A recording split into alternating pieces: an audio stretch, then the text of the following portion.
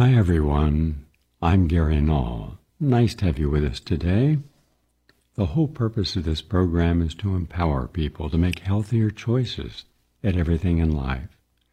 To sit back and to say, what is the likely outcome if I choose A or if I choose B? And that's what we're about to do now.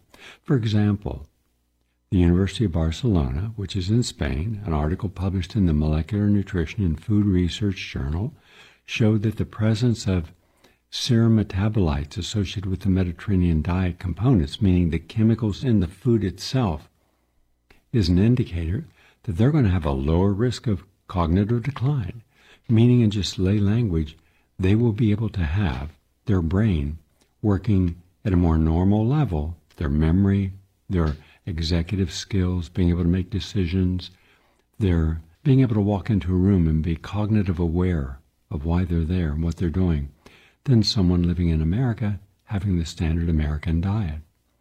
Once again, as I've shared so many times, the number one cause of disease, above and beyond all else, in the metabolic events, chain reactions, is don't look at the building that's burning as the cause, or how it got there. Go back to this first of it. How did it start? In the woods, lightning strikes, suddenly you got a fire. It spreads, and you got homes burning down. So we always tend to look at the end-stage symptoms. And I say, go back to the beginning. What we feed ourselves when we're young, when our mothers are pregnant, what they have, everything counts. Even the health of the father in maintaining healthy sperm with good mobility and motility, and to have a healthy conception, and then have healthy attitudes. Everything counts. Everything is a piece of this puzzle of life. I'm just trying to share how we can go forward. And yes, we've all made mistakes with our diet and our lifestyle and our choices. But that doesn't mean we can't start over. We can. So quite simply, when you have something similar to a Mediterranean diet, which is probably overall the best diet in the world.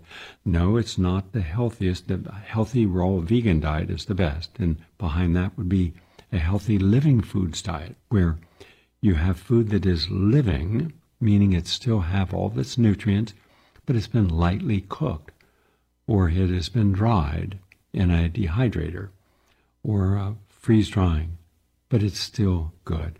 If I make a sauce to go with my brown rice, it's going to be cooked at a very low temperature, so low I can put my finger in and not burn it. That means that the nutrients in the mushrooms will be released, in the tomatoes will be released, in the broccoli, cauliflower, the indole-3 carbanols and the isothiocyanates, the chemicals in the cruciferous vegetables. And by the way, everyone on the planet should be having 1 to 2 servings of cruciferous vegetables per day. That's your broccoli, kale, mustard greens, mustard, wasabi, horseradish, Brussels sprouts, asparagus. These are the cruciferous vegetables, and they help protect against cancer, and they help if you have cancer. So they're just one of those extremely wonderful types of food we should put into our diet. Well, the Mediterranean diet's loaded with cruciferous vegetables and lots of beans. Beans are very healthy also. So if we want a better brain, better cognition as we age, then the Mediterranean diet or something similar to it. The American diet, it creates inflammation. When you have meat, you have to cook the meat to keep it from causing salmonella, poison, listeria. And in doing that, you create a chemical, a byproduct. They are called heterocyclic amines. Those are known cancer-causing agents, but they cause oxidative stress. When you brown something like toast or pretzel, potato chip, French fries, then you're creating acrylamides. Now think of a sandwich. A sandwich has the meat on it. That causes cancer. That has lots of protein, which causes estrogen imbalance, too much estrogen, which can lead to prostate cancer, breast cancer, ovarian cancer. Then you've got the bun, And that causes all forms of problems, including raising your blood sugar level. So that can lead to diabetes and obesity, unneeded calories, or what we call wasted calories. And then you have the cheese that can cause allergic reactions, that can congest in the intestine, much like a glue, because in fact, one of the substances in dairy is casein, and that historically was used as a hardening agent. So it hardens also in the intestine, causing constipation, causing forced effort when a person's trying to move their bowels. Well, you don't move your bowels. The bowels move what is called peristalsis, a wave-like rhythm that's controlled by electrical charges, chemical actions, and muscular physical activity. It does it naturally. You don't have to do anything except give it a high-fiber diet, lots of water or other healthy liquids, and no sugars and desaturated fats. The fats in animal proteins cause arachidonic acid to be formed, which then causes inflammation, massive inflammation throughout your body. Remember, when your blood is carrying a nutrient into your cells or is carrying a toxin out of the cells or out of the blood, it goes through the whole body. Your blood doesn't stop at the heart and say, no, we can't have that, and it doesn't stop at the brain. The brain does have blood-brain barrier, but a lot of toxins get through, like mercury. So, the healthier diet, the less inflammation. The less inflammation, the less free radicals and other types of free radicals. The less those free radicals, the less the cells are going to be damaged. The less cells damaged, the longer the cell will live, the longer the telomeres at the end of the cells that protect the chromosomes. The longer the telomeres are there, the longer the life of that cell. The longer the life of that cell, the longer the life of the organ that cell's a part of, like the heart, the brain, the kidneys, the lungs. The longer you're going to live. Do you see the chain reaction? And it's all about the choice you make. So let's start making healthy choices, even if where our desire is to have something. Well, I'm used to that, Gary. I like something salty and crunchy and sweet, and I'm kind of anxious right now, and when I get anxious, I want to eat this, or I want to smoke that, or I want to drink that. Okay, fine, I understand. Now ask yourself this. What is the likely outcome over a month, a year, a decade of you consuming your comfort foods? Obesity, heart disease, diabetes, non-fatty acid, non-alcoholic liver fatty acid disease. It's a disease of the type of sugars and fats going into the liver, and dementia, and then the effects. The effects are these organs are going to break down. And then you just might as well flip a coin. Okay, what am I going to have 10 years from now? Well, I'm drinking a lot. Okay, there goes your liver. Okay, and there goes your heart. I see. And you smoke, there goes your lungs and your skin. It's not difficult. Historically, what we do, everyone does the same thing for different reasons. We have goals. That's good. Nothing's wrong with goals. Very good to have goals, depending upon what the goal is. Is it a constructive goal or destructive? Is it getting even? I'm going to get even with that person. No, that's destructive. Like the Chinese say, those who seek vengeance dig 2 graves, because you're going to be in one of them. And remember, the energy of your anger, your rage, I'm a victim, and boy do we have a lot of those today. Those are the people who hold in the negative energy. When you hold in the negative energy, it automatically closes the DNA's capacity to heal. You throttle your innate immune healing capacity. Because what is it that every medicine does? It tries to prevent the disease from progressing. But what causes you to come back to health after you've taken antibiotics and stopped bacteria from proliferating? The innate immune system. All healing is ultimately the body healing itself with the help of that which is intervened. You know, if you get a fire and you have to have a skin graft or hyperbaric chamber therapy, but that doesn't heal the body. You heal the body. After a heart attack, you heal from the heart attack. You clean out your arteries. You clean out your intestines and colon. You help clean out the brain.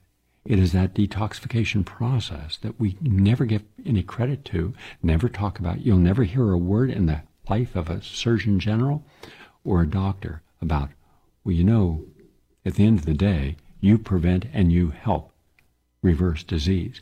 Medicine can help and save lives, absolutely, especially emergency medicine. But medicine doesn't cure you. Medicine allows the disease to stop so that you can build up your immune system. And every study in the world shows that. But why don't we ever discuss it? Why don't we ever implement it? Why don't we go into schools and show what really causes disease, the diet, the very diet that they're going to eat when they go to the cafeteria or go out to a local fast food restaurant or on their way home? Because we have a different model of life, capitalism. And then we have a different type of capitalism, vulture capitalism. And that is where people make money. So the goal is how much money can we make, not how many lives can we save. So we have to put things in proper perspective going through life. And we're not doing that right now. And we should. For everyone's sake. Everyone deserves to live a long, healthy, and happy life. Now they can choose not to. And they can choose to be mean and violent and deadly, insensitive, and vulgar. We have all these choices on a spectrum. What is the likely outcome?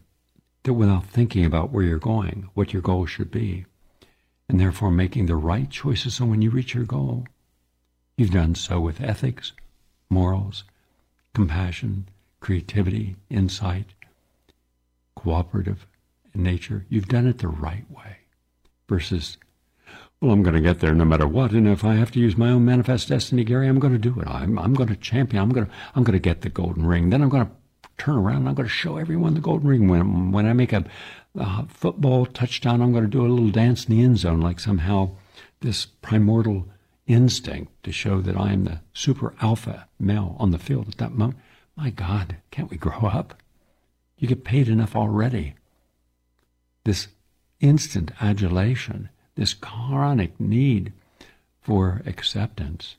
Why do you think, by the way, right now, interesting study I saw, over 60% of men don't want a relationship anymore because it's just too much of a hassle. Well, it is. Now, there's good reason to want a healthy relationship, a happy one where you're in harmony. That's great. But there's also good reason not to be in a bad relationship, right? A bad relationship is like being morbidly obese, having heart disease, high blood pressure, cancer, and saying, well, one more bite. Not a good idea. So as my mother said when I was about 10 years old, ask yourself, what is the purpose of what you're going to do? Then what choices should you make so that when you have that goal, you'll feel happy when you turn around and look behind you? Right now, the gun goes off. Every medical doctor, every professional, everyone out there is in this mad race to some euphoric, special la-la land with pixie dust.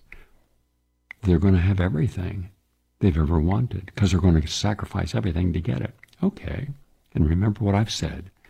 Let's just finalize our discussion with this. For every step up in this mystical ladder that you climb of success, it takes time. It takes a lot of hours. I got to do it. Yeah, I'll make some sacrifices, but later on, we'll circle back and we'll have the childhood. But Dad, I won't be 3 in 12 years. Well, but we'll do something together. So until you get successful and secure enough that you don't have to keep working 70-hour weeks and making all the money you can so we can have an artificial standard of living and virtually no quality of life and no quality relationship, and you won't be a quality parent. And I'll be raised in this bubble, and then one day I'll be a part of the woke generation, and I'll be hating you and hating Mom, hating your career, hating myself, taking fentanyl and committing suicide. Is that worth it? You bet it's worth it. Anything's worth it to be the doctor that makes $5 million a year, because then I'll be able to have the therapist so you don't get the fentanyl and you won't commit suicide and your mom won't be, having, divorce papers written up. No, it'll all be good. But it never is it? You see, there's a big difference between a perception of reality and reality. The perception can be anything you want. The reality is different. I've counseled, in the tens of thousands of people I've counseled, the hundreds of thousands I've worked with in groups, I've counseled a lot of very successful people. Back when being a billionaire, there were only a handful. I counseled 3 of those billionaires. I knew friends from Nobel Prize winners. I've known the elite. And I looked, and there's one question I ask all of them, every single one. Why? Why did you sacrifice so much that was essential to your well-being for that which was superficial? And rarely did I get an honest answer. So remember this. Here's the principle. Go for quality of life, not a standard of living. Go for health, not the convenience of superficial feelings, something that's based upon impulsivity. I want this right now. And everyone else is drinking that magic elixir. I better drink it too. No. Think about the likely sacrifices you make based upon the choices you make every day. There will be a consequence. Good, great consequence, or you've destroyed your life, but you've succeeded in your career. And who wants that? Evidently a lot of people. But the wise ones don't. That's it. That's both our Classroom on the Air today and our Health Nutrition segment. We're going to take a break and come back. I've got a lot of interesting stuff to share with you today. Please stay with us. Welcome back, everyone. I'm Gary Null. Nice to have you here today. By the way, tonight on the Progressive Commentary Hour, we're having Dr. Robert Malone. He's an MD, PhD. He's a real scholar, and for decades was considered one of the world's leading scientists. Yeah, he worked at the top institutions, Harvard, and also out at the major research centers in California, where he created the technology that led to the mRNA vaccine development. And he got the vaccines, he and his wife, pro-orthodox science, pro-vaccines 100%. Well, because he found there were discrepancies after he took the vaccine, and he didn't believe in what was being told, and he did his research, found out that there were a lot of inconsistencies and then outright lies. So he simply brought one of these to the public's attention, and for that, they excoriated him, canceled him. He was on the front page, middle of the page of the New York Times, one of the 12 disinformation people. But nothing that he has said or done has been disinformation. To the contrary, everything that he has said has been proven right, as have his colleagues who also, not knowing each other, but the top of their field, he would be brought into the Defense Department and other agencies of government when they wanted the best advice. And now he's a pariah. So today he's taking a very philosophical look at everything in life and finding that nothing in science today can be taken for granted because so much of science has been captured and corrupted. Our government captured and corrupted. What is their motive? So tonight, listen carefully, he's going to give you his opinion of why all this was manufactured. And yes, he says it was all COVID manufactured. And he has the evidence to substantiate it, as do others. So you won't want to miss tonight's program. It's going to be really insightful with new information. Now, I'm going to be sharing, as I promised, a whole variety of topics. For example, what's wrong with our college system, of just how much they're charging students. That's a whole program I'm going to be doing, showing you everything about the manipulation of people to get them into colleges to take courses that the career is not going to be there when they graduate.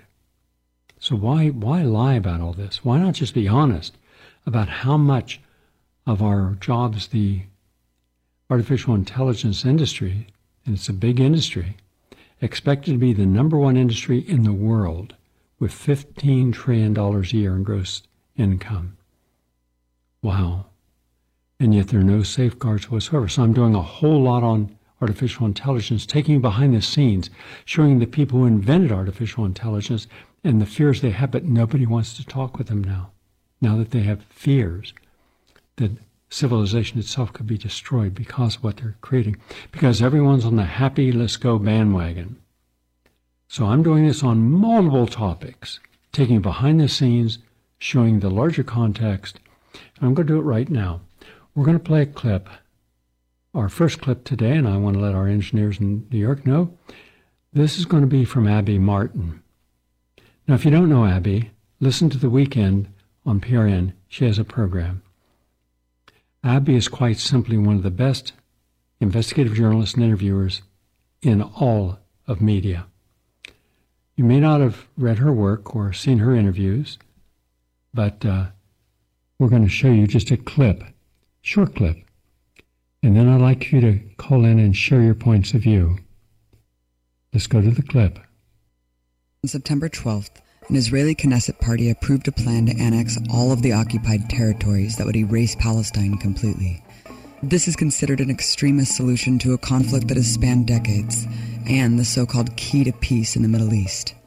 But how do Jewish Israeli citizens feel, those who are not in the government or living in illegal settlements?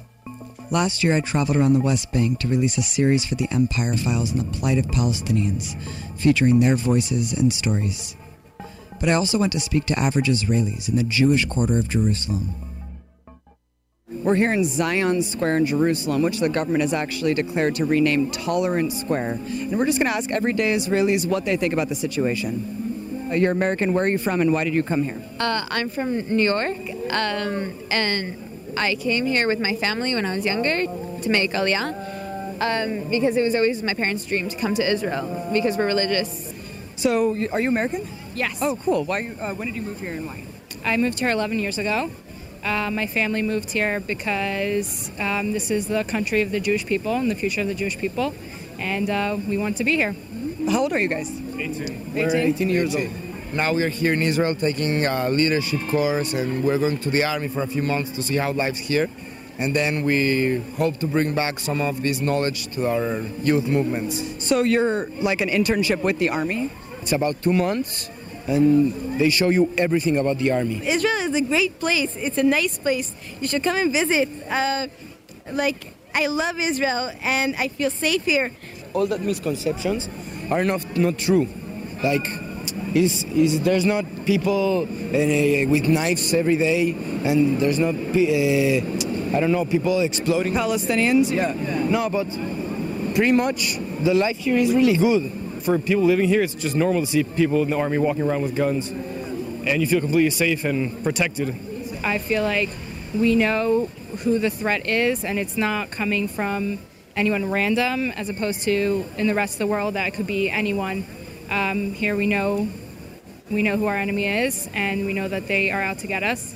Who is the enemy? Who's the enemy? That's a very good question. I don't think it's specifically any nation. I think it's the people that are so interested in being politically correct that they won't actually go after the people that are trying to cover things up.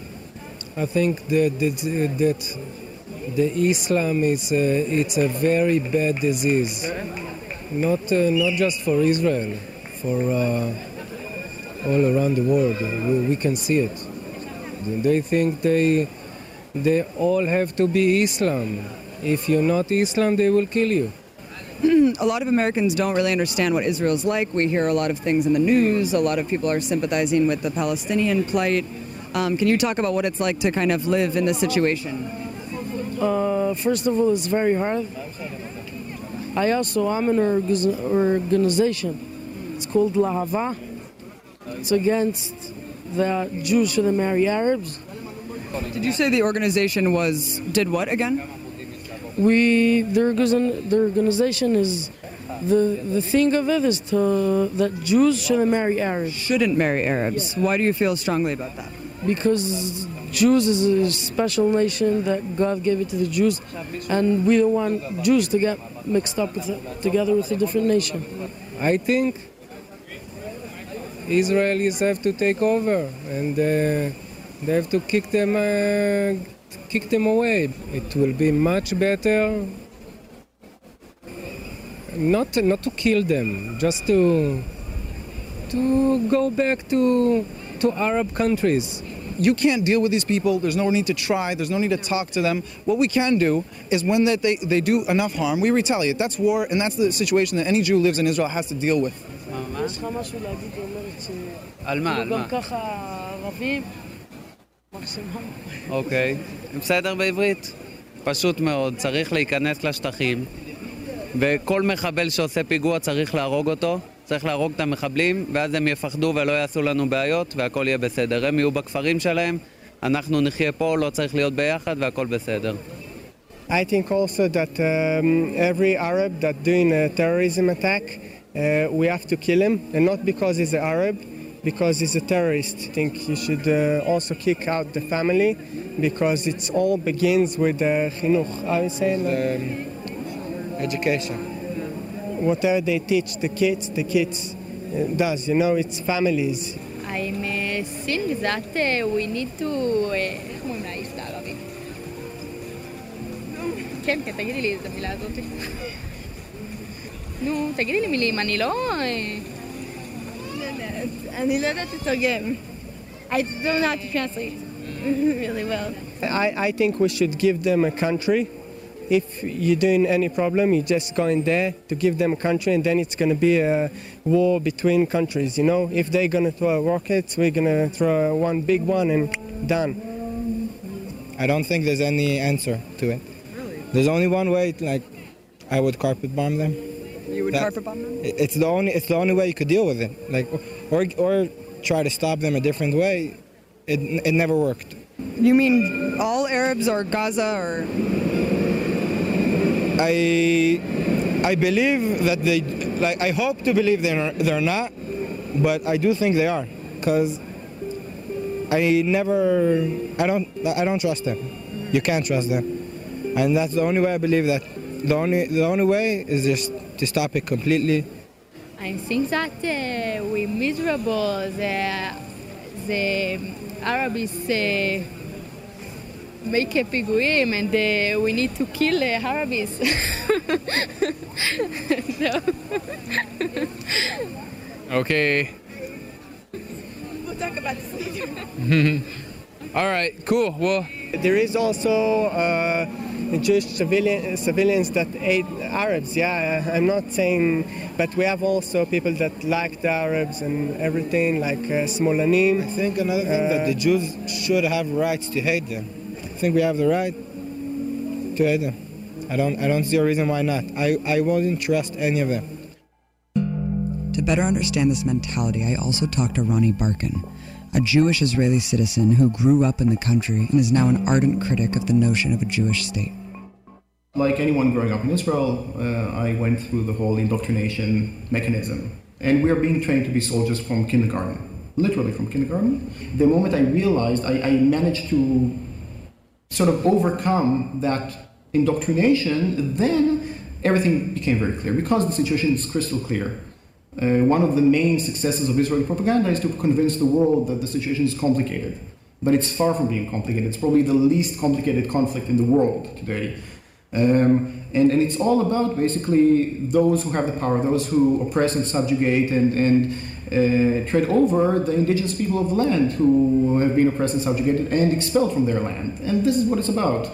The situation here is not very different other than the way it is perceived in the world and among Israeli society themselves. They like to perceive themselves as being something else, as being, liberal and progressive and all of that.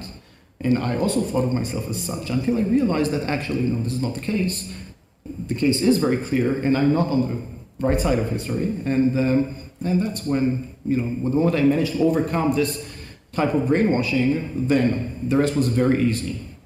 The State of Israel is all about creating a place which is for one select group and only that. It's not only the fact that they wanted to take over, to usurp the land and the resources and all of that, it's also about this exclusive nature of the place, that this is ours and only ours.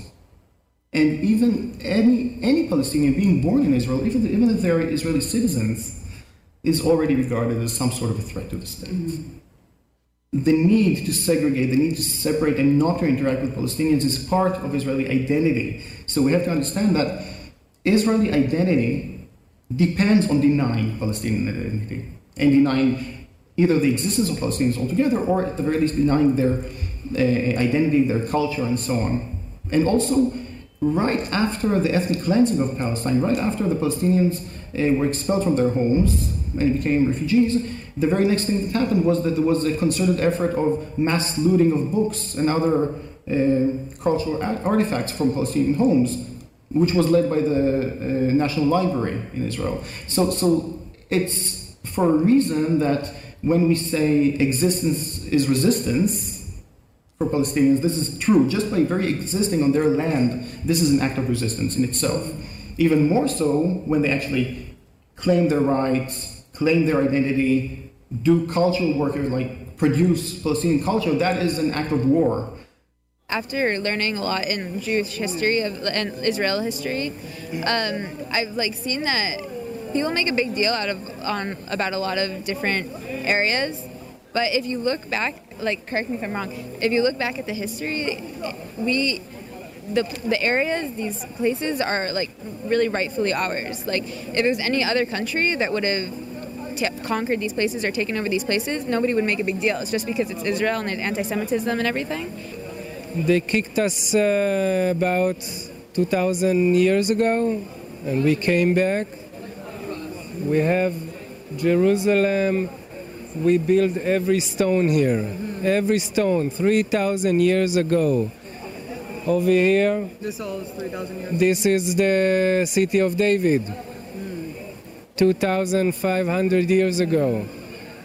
All history of the Jewish people, and the Islam doesn't have history at all in this country.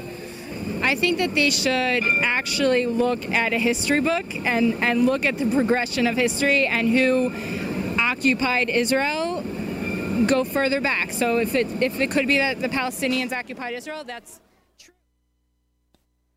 Okay, those just some of the people she interviewed at random. She didn't exclude anyone. Just what you see is what she filmed. Now, mind you, this is a very affluent area. It would remind you of kind of the best of the West Village. All the shops and restaurants and dance halls and art galleries, it's all there. And these are people anywhere from about 20 to 35 years of age, and one older gentleman. But the overall consensus, and these are not military people, these are just normal citizens, they believe that either all of the Palestinians, 4.5 million, should be carpet bombed. At the very least, if not killed, they should be thrown out as if there's a place to go. Well, give them a country. Okay, which country in the world is going to allow millions of Palestinians in? None. Or just put them in the Sinai, in tents. Would you want to live in the Sinai desert, one of the hottest places on earth, the rest of your life and for the next 3 generations? Because that's what's happened up to this point. Now, here's my larger question. Have we taken into account the following, just on a context basis? Have we looked at those who have subjugated a group of people, large or small, under their control, where you determine what rules you're going to allow to be applied to the people that you have conquered? So you have the conquered who have to live by your rules. And do they have the same freedoms as those who are the conquerors? Can they go to wherever they want? Do they have any freedoms? If so, to what degree? And if you don't take that into consideration, then the arguments become very narrow. Also to those who believe, and there are a lot, that at one point in history, that this was the land of King David, this was the land of the Jewish population, and therefore it has a right to return. If that argument were to be held in the United States and South America, 100% of the land would be controlled then today by Native Americans, and they would have us shipped off someplace else. Let me give you a little background on this, because among earlier larger rebellions, because at some point most people who've been in captivity of some type or indentured position or abused and have no resources to remove themselves from that abuse, they rebel. Now here's the irony, and let's look very specifically at what I'm saying, very carefully. Does a person who is being held captive in their own land have a right to rebellion? If their answer is no, because if they rebel at all, we'll call them terrorists, and therefore no one will feel sorry for those that are killed because, well, they're terrorists. So among the earliest large rebellions against perpetrators of servitude were the servile revolts by slaves against the Roman Republic in the 1st and 2nd century BC, starting in Sicily, which led to other slave revolts around the Mediterranean. Let's go to the United States. Between the First European War, by the way, those were called the Beaver Wars between the French and the Algonquin people, that started in 1601. And until the last war, yes, the last war was in 1924. That's a long time. They destroyed the Apache, but that was called the Apache War. And there have been over 100 smaller wars between the Indians and the French, British, U.S. government, and American settlers, all of whom assumed that manifest destiny, something that was very popular with Thomas Jefferson, especially after the Louisiana Purchase, where he purchased almost all the land west of the Mississippi, except for that which was Mexico's, which became Texas, and we took it from them, and half of California. But during that period of time, manifest destiny meant that whoever conquers gains the control. So as settlers moved west, if they encountered populations of indigenous people who had been living there for hundreds of years, they had a right to take over the land, to destroy as many Native Americans. They were never held accountable for this. And that was considered an acceptable part of American history. The same occurred in South America, Central America, and Mexico. There was also many uprisings by African slaves, most were small, and only an individual plantation were quickly suppressed. So they would destroy a local area, but then they in turn would be killed. You had other ones. You had the Pueblo Revolt in 1680, or Pope's Rebellion, and an insurrection of the indigenous Pueblo people in New Mexico against the Spanish invaders. About 400 Spaniards were killed, but then in turn you had the entire expulsion and death of 2,000 Pueblo inhabitants. You had Cato's conspiracy in 1739, where African slaves rose up in the southern colonies that killed white slave owners.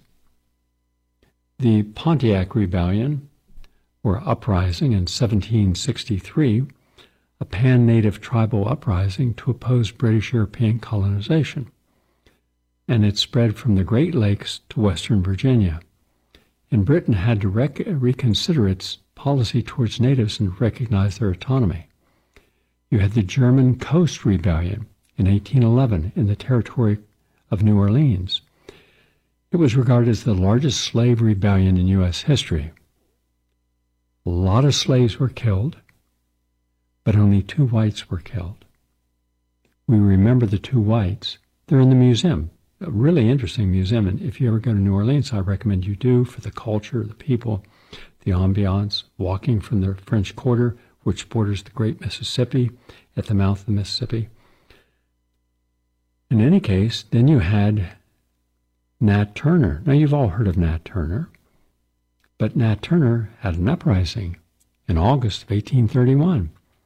It was a really murderous rampage. He went to house, farmstead to farmstead, killing white residents.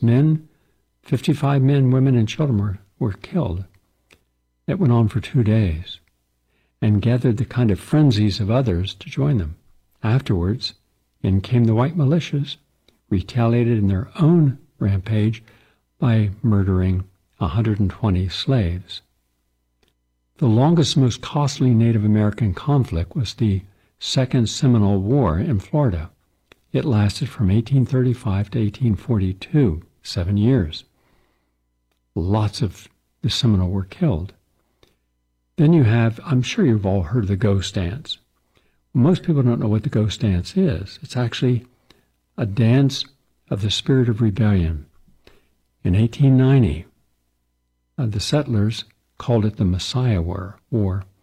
U.S. military reaction was to exterminate the entire Lakota Sioux ghost dance movement on Pine Ridge Reservation, a movement to reinvigorate the Sioux culture and values.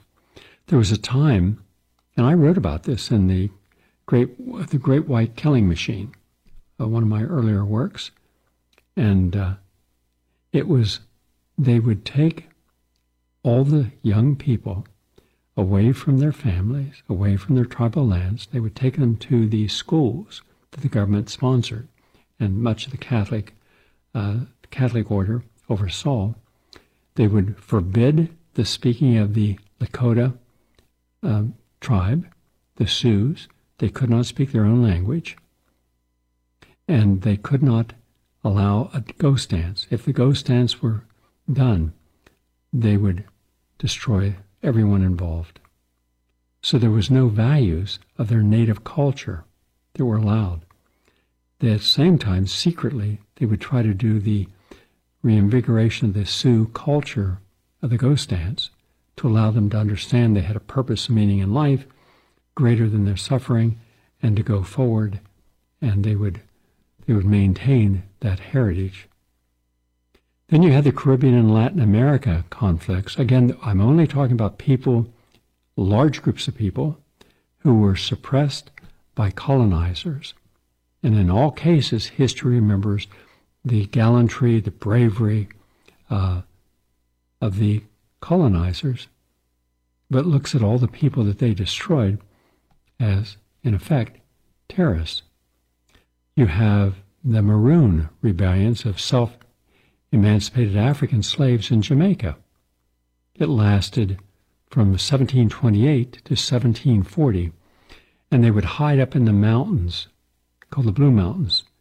And to this day, their place is considered sacred in Jamaica. The tourists don't go there. I went there because I wanted to see what it was about, where these rebellions of the slaves were holed out. And it took almost 12 years before they were able to be all killed by the British. Then you had the Haitian Revolution from 1791 to 1804.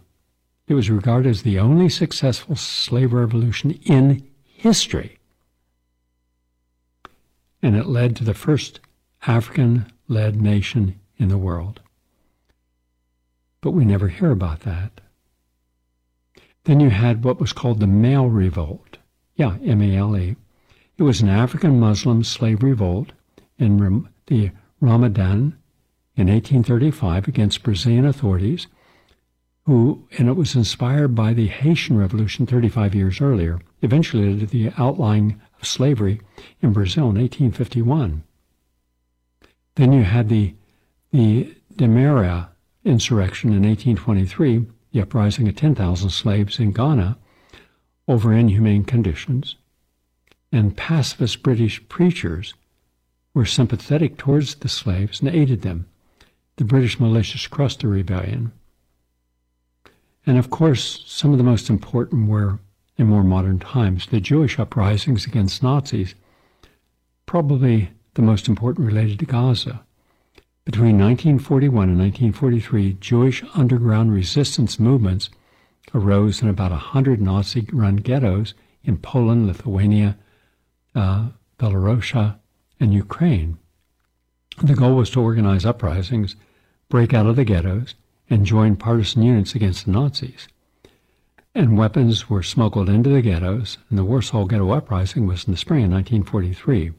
The largest, most famous, hundreds of Jews fought the Germans and their auxiliaries in the ghetto streets after thousands of Jews refused to obey German orders to report to an assembly point for deportation to the concentration camps.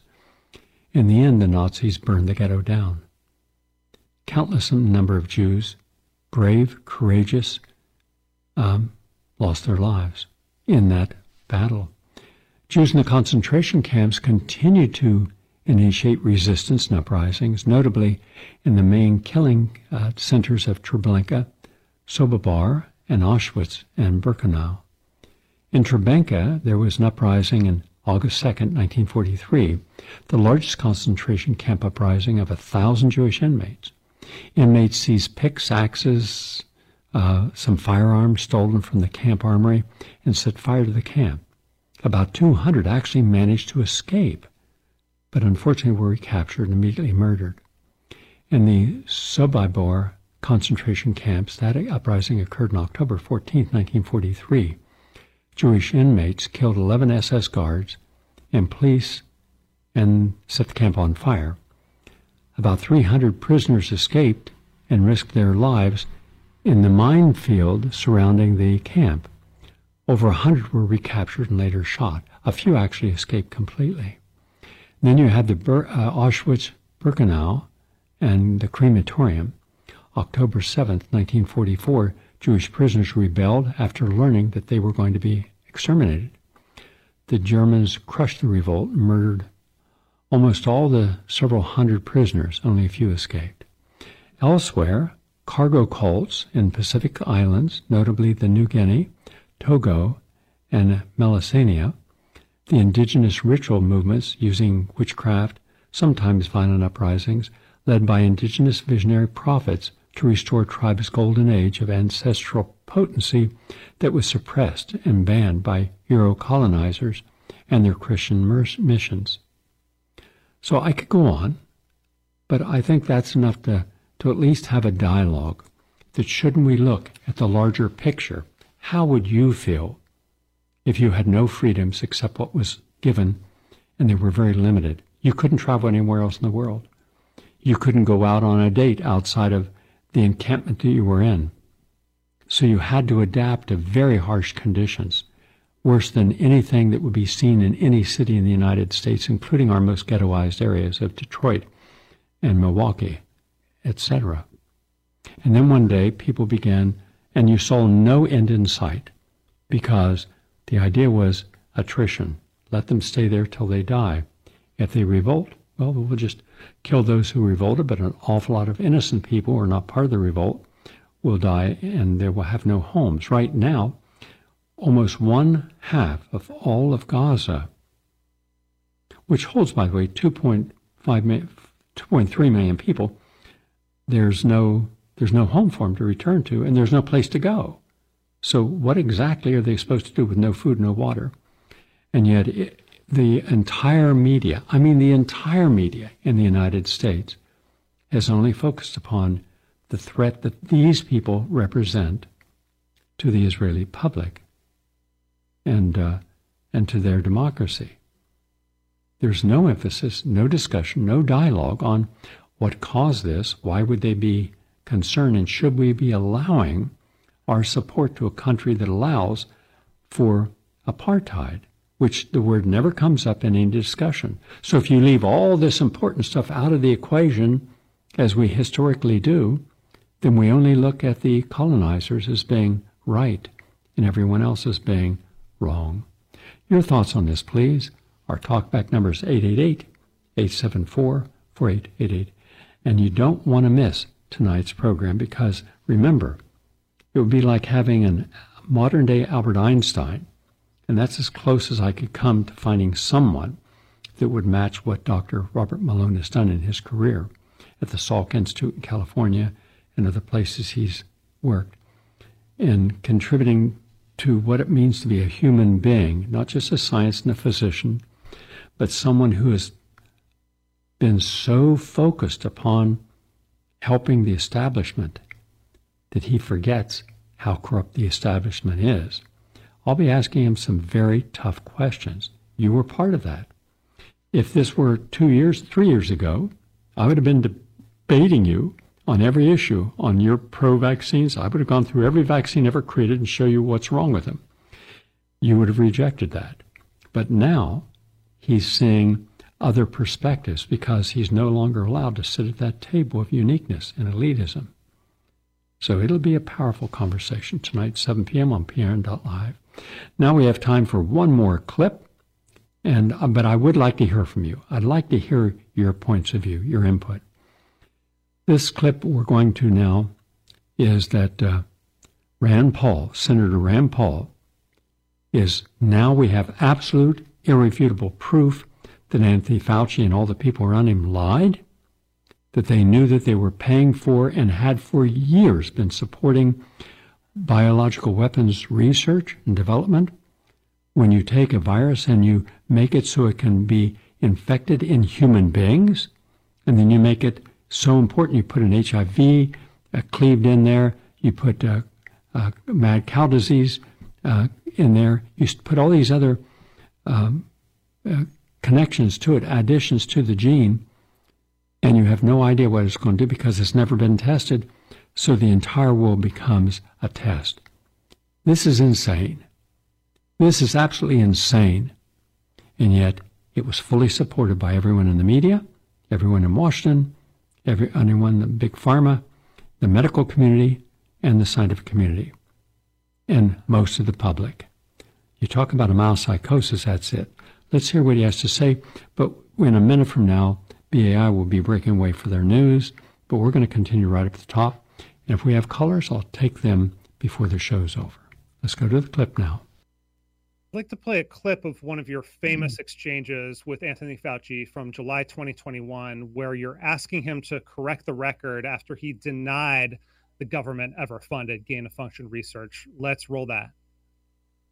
Dr. Fauci, knowing that it is a crime to lie to Congress, do you wish to retract your statement of May 11th where you claimed that the NIH never funded gain-of-function research in Wuhan? Senator Paul, I have never lied before the Congress, and I do not retract that statement.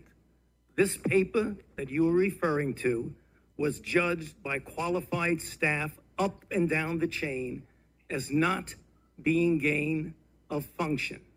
Let me finish. You take an animal virus and you increase its transmissibility to humans. Right. You're saying that's not gain of function? Yeah, that is correct. And Senator Paul, you do not know what you are talking about, quite frankly. And I want to say that officially. You do not know what you are talking about. What are your reflections on that, knowing what you know now? Well, it's a great clip in the sense that his response is that his experts at the NIH have judged this up and down the chain, have judged this not to be gain-of-function research. Well, this is very intriguing. So what we have been requesting for 2 years is the discussion. If his scientists discussed and debated and concluded that this was not gain-of-function research, let us see the deliberations. So one of two things are possible. Either he's overstating the case and the deliberations never took place, or the deliberations took place and aren't quite as clear-cut as he's making it. And so far, the NIH has refused to reveal any of these documents. So these are not classified documents, but still the NIH is more secretive at this point than the CIA. We can't get NIH documents or HHS documents. We get, there are several different articles or descriptions of discussions that we want. We have the name of them. They send it to us, and it'll be 250 pages long, all redacted. So it's making it impossible for us to assess the truth, to have oversight, but it's also impossible for us to fix the problem if they don't let us examine what happened this time around. Yeah, you know, there was a redacted email that really made me start to consider the level of deception that might be at play here. It was this February 2020 email that Fauci sent. You'll see it there on the left side of the screen, the redacted version, and the House committee was able to get it unredacted. And if you zoom in on this highlighted portion of the unredacted email, this was with his kind of inner circle of scientists talking about this phone call where they all agreed they were concerned early on that this was a lab leak. And that concern was heightened by the fact, they say, that scientists in Wuhan University are known to have been working on gain-of-function experiments. And kind of further research has found these papers like this one, this 2017 paper, Discovery of a Rich Pool of Bat SARS-related Coronaviruses. This was a collaboration between the Wuhan lab and Peter Daszak's EcoHealth Alliance and was funded by an NIH grant. And the highlights here just show that basically they created a bunch of artificial viruses by combining 8 different bat SARS coronaviruses with the WIV1 backbone, and then those viruses replicated efficiently in human cells. So I guess the question I have there is, it's clear in your book that you believe there's likely a level of deception here. If that proves to be true, what sort of consequences should there be? You know, it's a crime, it's a felony to lie to Congress. It's punishable to up to 5 years in prison. After we determined that Fauci did lie to Congress, that indeed he had funded gain-of-function research, we submitted the evidence to the Attorney General, to Merrick Garland, but unfortunately he's not done anything with it. A year later, when more evidence accrued, we referred him again for criminal prosecution, and yet nothing has done. But the thing is that everything that he's saying there in private, in that email, he's basically admitting it was gain of function. He knows that they funded it. He knows that the virus looks manipulated. And yet at the same time he was saying that, this is essentially February 1st of 2020, 4 days later, he commissions an article to be written in a journal by his cohorts. One of the main ones was Christian Anderson. In private, Christian Anderson is saying this is not a conspiracy theory. This is not a fringe theory. In fact, it may be the most likely theory that the virus came from a lab.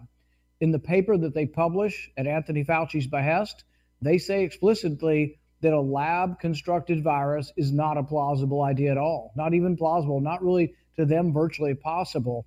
They, in fact, conclude in the abstract of that paper that COVID is not a laboratory construct. Not that it probably isn't. It is not a laboratory construct. Meanwhile, saying privately they think it's most likely. We have several of these scientists saying, I'm 80-20, 80% lab, 20% nature. All right, I'm potting it down now because it's 1 o'clock. 50-50, some of them are saying. Meanwhile, in public, they're acting with surety. They're acting with complete... More on that story coming up on our next program. Think about these issues, and then let us know what you feel. Listen tonight at the Progressive Commentary. You can watch it also. It was Zoom filmed. Have a nice day, everyone.